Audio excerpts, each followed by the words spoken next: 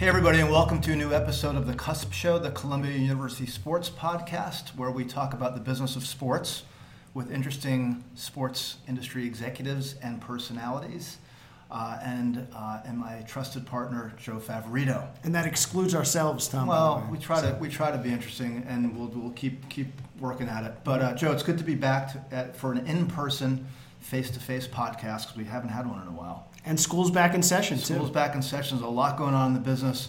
We're going to jump right in today, though, because we have limited time with our special guest. And there's a lot of stuff to cover, so we're just going to go right into the introduction of Rich Routman. Rich, welcome to the show. Thank you guys for having me. Let me do a quick bio, and then you can talk a little bit about what you're up to. Rich is the president of Minute Media, which is a sports-focused global digital media brand that has some brands you may know of, such as 90 Min, 12 Up, recently launched Double Tap. They're starting to move into other verticals beyond sports, so it's a really interesting story, a lot about at the intersection of distributed media, user-generated content, alternative platforms, etc. So it's a really interesting agenda that they've got, and we'll learn about that from Rich. Rich has a distinguished background in the business. In fact, he's probably got about as much modern, digitally delivered video experience as anybody in the business, having worked at places such as Silver Chalice, Exos Digital, Perform Sporting News, and now Minute Media. So we're really happy to have you, Rich. So again, welcome to the show. Thank you. So why don't you just introduce yourself to the audience? Just give us a minute or two on your background, how you land at Minute, and then we'll jump into the discussion about your business. Great. So again, thanks for having me. Started in the sports business almost 20 years ago. Really initially focused on the legal side of the business, working at Skadden, and they happen to represent the NFL. So I quickly worked my way over to the NFL team, and shortly thereafter spent a number of years at the NFL working on digital rights, digital distribution, and really when it was called the new media department. So we didn't quite have all of the pieces quite yet put together. CBS Sports was hosting our website. And our friend Chris Russo was there. Yeah, our friend Chris Russo was there running new media at the time. Got very interested in rights at the time. You had NFL Films, NBA Entertainment, NASCAR Media Group, etc. that were kind of coming up. And a few of my colleagues and friends decided that there was no entity in sports that oversee the use of media intellectual property for college.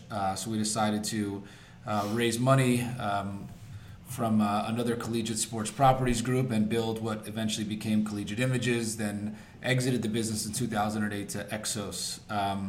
Since that time, I've been doing other sports startups, spent 4 years at Silver Chalice as we got that business off the ground, and then when Perform moved to become a public company and started to acquire direct-to-consumer brands, I came in to run their media business.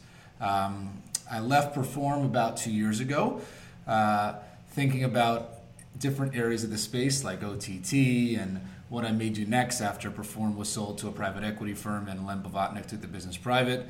And I ran into this Israeli entrepreneur named Asaf Pillay, who spent a lot of his time in the venture investing community. He explained to me the technology they built and what they were endeavoring to do with the business. And to be honest, you follow the founder when it comes to these businesses, and understanding his vision and his strengths and how my strengths, I believe, complemented some of the things that he was looking to do. I jumped on board shortly thereafter. I think in digital, if you want to be successful today, it starts less with the content and more with the product. Right. And what these guys did is tremendous around technology and product, and I think it gave us the best chance of being successful around content and monetization. So. And it seems to be working. I'm just going to quote a couple of numbers from your website, and I assume your sales deck. 75 million monthly global visitors. That's pretty impressive. 20,000 pieces of content produced per month. 115 million users through social media. 1.2 billion social impressions per month. And obviously a high concentration of usage on mobile, no surprise. So you've been there 2 years. Talk about what you've seen over the last 2 years in terms of some of the trends and how you've responded to them and what's accounting for all this success. Yeah, so I think that, so first of all, the good news is the numbers are better. So we're up to 80 million users now on a monthly basis, and we only count users that come to the site. I think there's a bit of a miscalculation in media these days where you count users across all platforms, most of which you don't own. It's our goal. We're still building a destination brand, and as it relates to building a destination brand, when you get those users, easier to capitalize the business, is easier to monetize the business. What we're seeing, I joined the business 2 years ago. We had 30 million users at the time, and the business was not focused on revenue generation. If you think about the sports landscape, at least here in the U.S., soccer has lacked venture investment and innovation because it's not considered, in a lot of cases up until recently, a top 5 sport. There's been a ton of great businesses in sports and media that have done NFL, NBA, MLB, and have done it really well, even some of which we were talking about earlier, or may have even exited in the last few years. But soccer is an area that has lacked venture investment. So we built the business from the outside in. We focused initially on Europe, on Asia, on Latin America, because you have to be big in the soccer markets in order to be big in soccer. And then we entered the U.S. market in May of last year with our 12Up brand. We've now launched the esports brand on the back of it. The user growth is not slowing down. It's really a function of the revenue that you get for that individual user. As a user in Vietnam is worth a lot less than a user in the U.S., but we're very heavily focused on growth. We're very heavily focused on putting the power back in the user's hands. And I think from our perspective, it's about empowering the fan to become the content creator. So depending on when you're listening to this, there was an announcement early October with Jeffrey Katzenberg yesterday launching New TV. Mm-hmm. And the amazing line that jumped out, Brian Stetler wrote it, and I wrote it down, was, content isn't king, platform is really the king. So you guys are basically, are you looking at it more platform-based, or is the content on the platform more important to where you are now and going forward, especially with sports like soccer? Yeah, I think we want to sit at the intersection of proprietary and interesting technology, even on the SaaS side of the business, and new media. And if we can sit at the intersection of those two areas, it gives you the ability to develop a diversified revenue stream. So in the ad, you're not as focused on the ad market. And we have platform deals with major media companies, but we also generate a lot of advertising revenue. So we want to be a platform business. I think we've proven that. I think when you look at the UGC businesses of the past, whether that's where Bleacher Report started or Huffington Post when they initially got going, SB Nation, there was no real tech involved at the time. Right. And now it's gotten more sophisticated. But what we wanted to do was to build an open platform that allowed any user in the world, regardless of language, to become a content creator. That's a lot less trivial than doing it in English. Mm-hmm. So for us, the platform took 2 years to build. We still have a 70-person product and tech team in Tel Aviv, full-time employees. It's a big area of our business.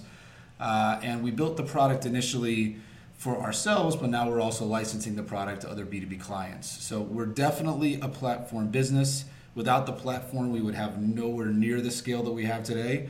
But to give you a sense, we have 4,000 fans that utilize our platform to create content, and those fans are the ones doing that 30,000 now pieces of content every single month. As a former attorney, I'm sure you were really careful about what that agreement looks like between your contributors and the company. Yeah, so we own the content. Yes, okay. So talk about that, but seriously, because this has been a big issue in UGC-oriented media businesses of what rights do they have, what monetization opportunities they have. Yeah, and coming from a content background or a rights background, the last place I thought I'd ever be would be in a business where UGC was the primary driver. As a matter of fact, if you asked me 5 years ago, I probably wouldn't have done it. Right. So it's no longer a fashion faux pas. Right? Okay. It's kind of like sports betting or DFS. Yeah. It's just part of the landscape of how the newsroom has changed.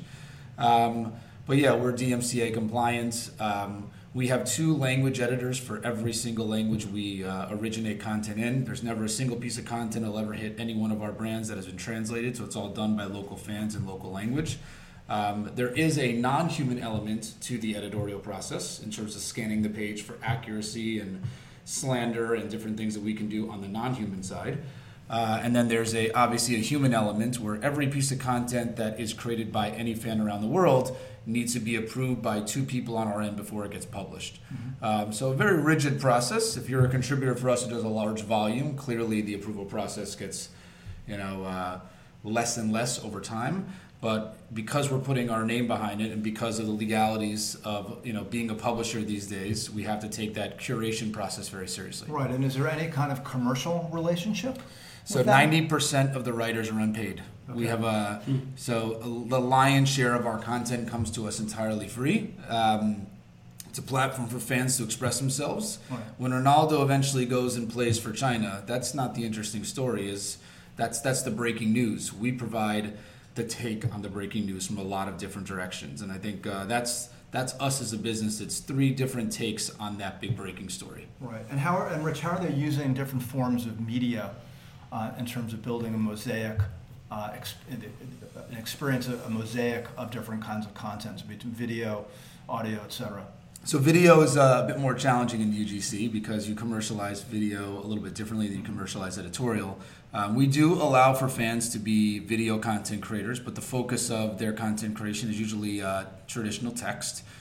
We give them a variety of different formats, whether that may be an article, a list, a gallery, a slideshow, a lineup template. We have all these templates in our CMS that a user can attach themselves to. They then get access to all of our cleared images from Getty, our video rights with the leagues, our other editorial formats to embed within that content. We try to advise them that everything should be, it's for social first consumption, so 500 words or less. You should include media in every piece of content you make. So we're also training them to become professional writers. And we have guys like Scott Saunders in the UK, who's a Manchester United fan. He's been with us for 2 years. He has 190 million reads, right? As big as any ESPN writer out there. And then you have guys in New York that are just getting started with 1 million, 5 million, 5 million, 200,000. And then there's people that just want to send their mom a link, right? That come in and use the system one time. But we try to just embody the fan in everything we do and give them a technology to take forward. How do you know who's going to be a good contributor? How do you kind of follow them along?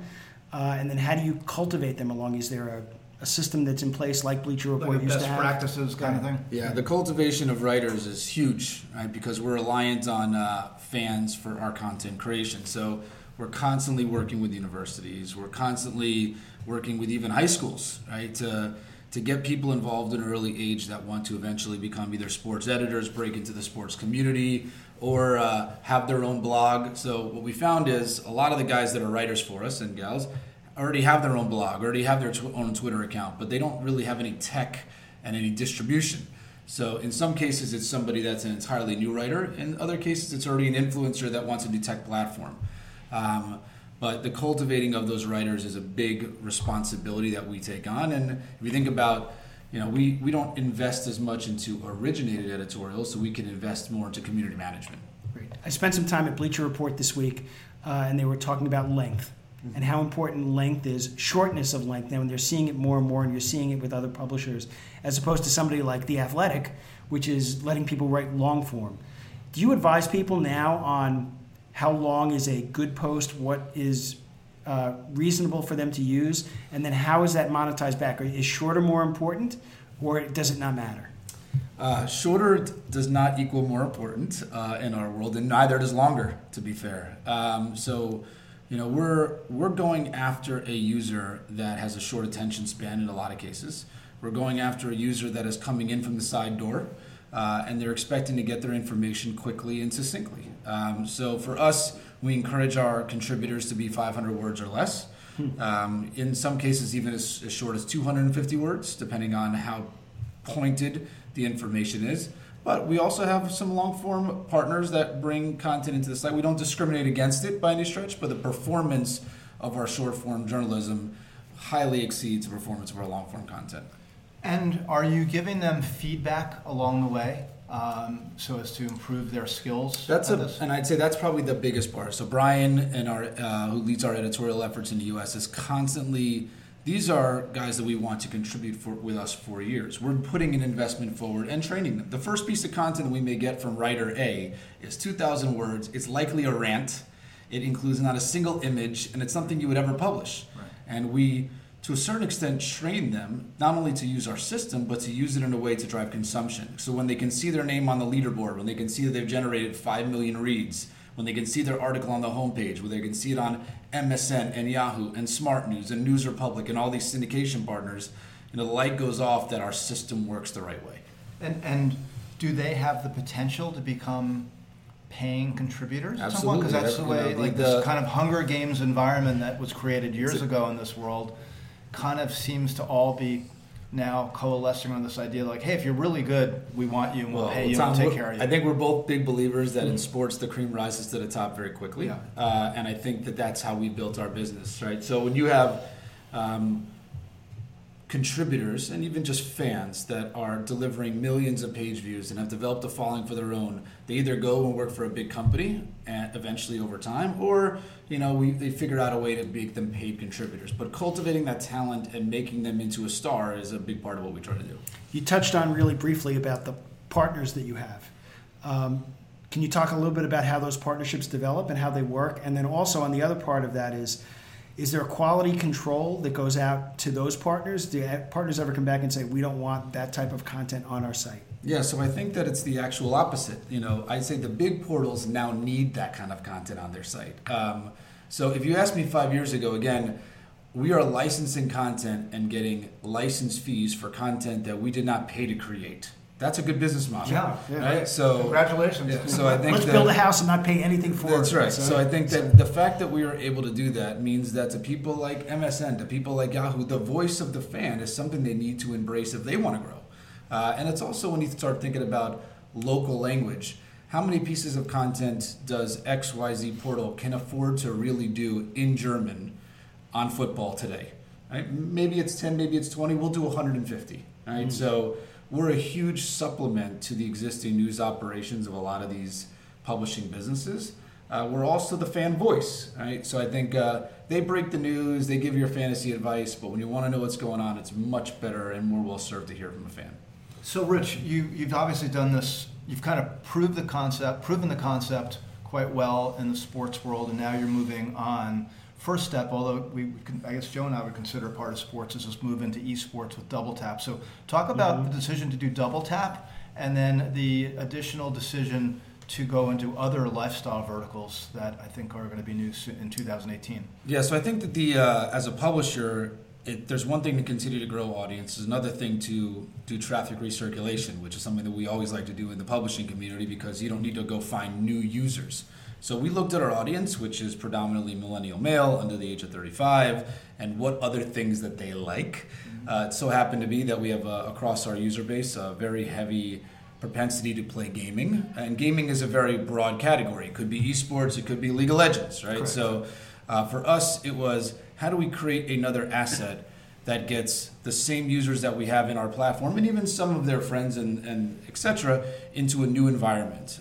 So when we looked at esports, which is a natural extension to the business. And you think about esports today, it's dominated by the guys who are doing live streaming. And there's no storytelling in esports today. Right? There's, literally zero storytelling. You would have a hard time naming 5 great players in esports. So I think for us, it was how do we bring the stories of the individual players forward? How do we get inside the events and report from the events? How do we do all the things that we don't do in the NBA for esports and develop some personality? So how do we do meme tweets? How do we do guess that gun? How do we get these guys involved and create personalities around the players? Because that's what's driving the value of the leagues up today is the league marks and logos do real well, but the personality of their players and the attachment that fans have to those players is what's driving a lot of equity value. Right. So for us, that's been our strategy. And so that's an interesting process you went through to actually scope out the market. Think through all those issues you just raised, scope out the market, and then extend the business into the specific category. Think of the brand name Double Tap. Well, we were in beta with Double Tap that's what I was going to ask. Very long time. Okay. I think we had a lot to learn about esports. And so you were kind of growth hacking it, I guess? We were growth hacking it. We initially launched a site and it was a white site with black writing. And our esports fans said, we do not like white sites. We want a black site with white writing. Just simple things that you would have to adjust your product for in esports. In 90 min and in 12 up, our audience is 85 mobile, 15 desktop. In esports, it's 55 desktop and 45 mobile. Right? And that number is growing, not shrinking. The second biggest traffic referral source for us with Double Tap is Reddit, not Twitter. Right? So it's adjusting to and being nimble enough on the technology side to embrace those other areas of exploitation that I think gets us there further faster. I was smiling with that answer because Joe and Rich, we all three remember in the early days, you would spend countless months preparing a new site, not get any feedback, not hack it at all, just thinking you knew all the answers. And then you'd have this dramatic launch, and then thud. and oftentimes not exactly a rousing. The building of reaction. The actual site itself and the architecture, I would say, is relatively simple for us at this stage. Instead of it being the Premier League section, it's the League of Legends section. Right. However, I would say adjusting to the user habits and making sure that you present them an experience that they're used to in esports versus the experience they're used to in soccer was a big part of the challenge. Right. With all the building that you've done and the brand building that you've done, what are some of the things that have surprised you in this venture as opposed to all the other things you've been involved with? Well, first and foremost, how much faster we've been able to grow. I mean, if you started a digital business 5-10 years ago, the expensive nature of growth, right? You would do a partnership with a portal to drive links off their homepage. You may have, some marketing dollars you put towards it. The way that you can grow today, if you have the right B2B growth tools and the right product sets, to go from 30 to 80 in a year and a half would have never happened 5 years ago. Right. You have so much more at your disposal that you can leverage now.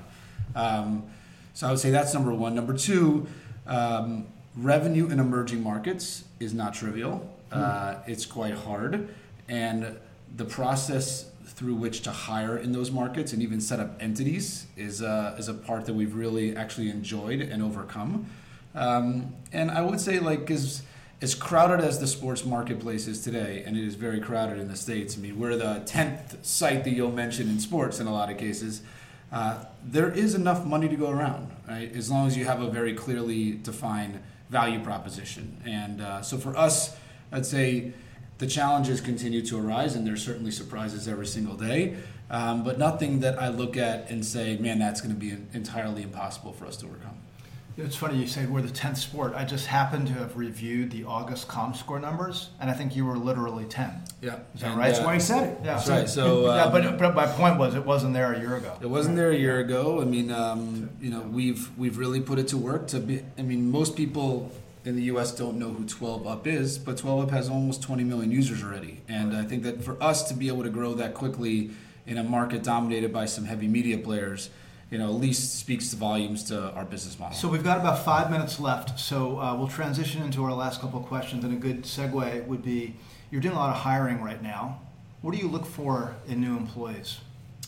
I think for us, it takes a lot of energy to be involved in a startup.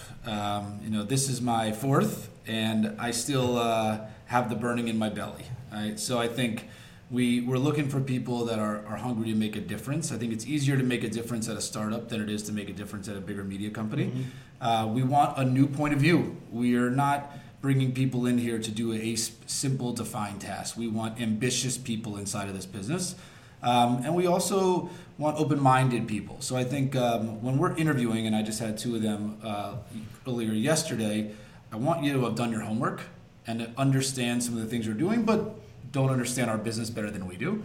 And be able to come in and offer areas of new value. Where are the places that you think you can contribute today that are perhaps going to help us grow in the future? So for us, it is not bringing somebody in to do legal affairs or bringing somebody in to edit. We are looking for multi-tool players because eventually they're going to evolve into bigger roles inside the company. It's almost like a version of, I thought of this as you were mentioning that answer. Think globally, act locally. Know the strategy and the goals of the business, but think about what you can really do on a day-to-day basis. That's right. I think when I talk to Mark McFarland, who runs Asia, his challenges are way different than ours. Right? He's trying to get 3 meetings in a day in Jakarta, Indonesia is a big deal. Right? Yeah. We can do 12 today in New York City. Right? So I think it's being sympathetic to the challenges that a startup faces, but also being bullish enough to really plow through them. So for us, we're a very well capitalized startup. We've been very public about having raised over $60 million. We're not slowing down, and it's just a matter of bringing really enthusiastic people into the business and being able to bottle up that enthusiasm in the right category. Right. So related to that, and you kind of answered the question largely, I think, with that response, but any other specific career advice you'd offer young people, because we have a lot of students listening? Yeah, I think it's a matter of not defining a specific path for yourself. I mean, I came in, I wanted to be a lawyer, right? And because I thought that Judgment Day was something I'd be really good at, right? And the analysis was really interesting to me. I think sports is more difficult to break into now than it was 10 years ago, and probably 10 years ago before. So I think you have to have an open mind, and if you get in with the right organization, you will eventually find the path that is the most interesting to you. Saying from the outset that I want to be in marketing, or I want to be in business management, or I want to be in finance, although if you want to be in finance, you probably should go for it. I think it's more important to get in the door and then find your path once you're there, rather than try to define a path before you get your foot in the door. Okay, Joe, ask the last question. Or build the door yourself. So yeah, right. So the more importantly, for people who are listening, where can they find more information? How do they contact you? How can they follow the sites? What are some of either the handles or places in social where they should be going? Absolutely. So we are definitely hiring. We're up to 160 people, and we need to be 200 people based on board directives by the end of the first quarter. So check out the careers page on Minute Media, number one. Follow the brands that make sense to you, whether it's sports and pop culture in the U.S., in English and Spanish language around 12 up. If you're an esports fan, follow Double Tap. I think the best place to follow Double Tap is on YouTube right now with the explosion of esports video. And then if you're a soccer fan, I mean, we are the global leader. We have more users in soccer than anyone else in the world, and hopefully we become your default home for soccer coverage. Okay, in 30 seconds or less, last question. How do you keep up with everything going on? Well, I think you have to be willing to change and adapt every single day, number one. So if it was a good idea 6 months ago, it's probably not a good idea anymore. So we are constantly pivoting. And in a startup, I don't think you can pivot too many times. Mm-hmm. Number two, it's bring in really smart and talented people and be willing to overpay for them because they're going to educate you on the things that you would never have expected to see. So I think it's A, the people that surround us every single day. It's B, keeping up with people like yourselves and hearing what the competitive set is doing. And C, just be willing to be a total chameleon and change at every chance you get. I think in digital today, I was telling this to an investor last week, you're not rewarded for the bets that you make, you're penalized for the ones you don't. Right? So I think if you look at every great business today, it's not this amazing bet Facebook made on video, it's man, they should have bet on this and they didn't. Yes. Right? So I think for us as digital entrepreneurs, it's a matter of diversifying your bets in key areas, but not become so diverse that you lose track of what you're good at. All right, that was fantastic. Look, I think there was a lot in here. It was fast, but it was really good. So thank you for all the perspectives. This was a discussion with Rich Routman as the president of Minute Media, which is a rapidly growing digital media company focused on sports and now esports and soon other verticals. And I think, Joe, I was reminded today listening to Rich talk about how much potential there is for new media brands in this disrupted market that we live in, how fast things can happen, per Rich's point. And it's a reminder that these attacker brands just keep coming and all the incumbency to watch out because these numbers that we're talking about are really impressive. So your story is a good one. Thank you for sharing it. Thank you for having me. And thanks everybody for listening to this episode. Sorry it was a rush, but hopefully you got a lot out of it. We'll see everybody next time. Thank you, Joe. Thank you, Tom. We'll see you for the next one, hopefully next week. Take care. Thanks for listening to this episode of The Cusp Show, the Columbia University Sports Podcast. I'm Tom Richardson, and the host is Joe Favorito. And our production assistant this week is Columbia student Maurice Eisenman. You can subscribe to this podcast on Apple's podcast app, SoundCloud, Stitcher, and other key platforms. You can also find it at blogtalkradio.com/The Cusp Show. And you can get in touch with us on Twitter at CU_SPS_sports. Also, you can find out more about our program, the Columbia University Sports Management Program, by going online at sps.columbia.edu/sports-management. Thank you very much. We'll see you next time.